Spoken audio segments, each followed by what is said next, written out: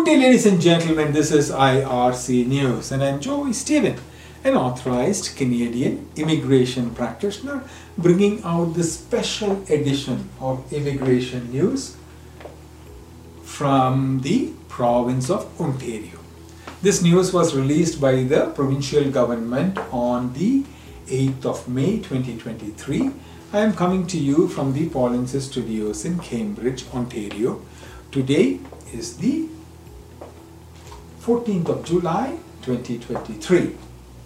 On May 8th, 2023, the province issued targeted notifications of interest to candidates who may qualify for Ontario's Express Entry Human Capital Priority Stream.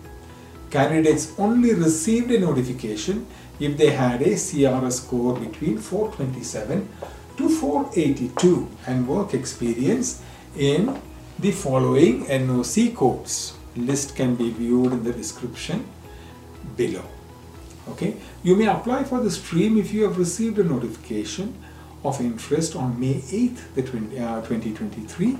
Please review the Ontario's Express Entry Human Capital Priority Stream page to determine if you have met the document checklist to ensure you have mandatory documents. If you need assistance, please email us through myar.me/contact-us.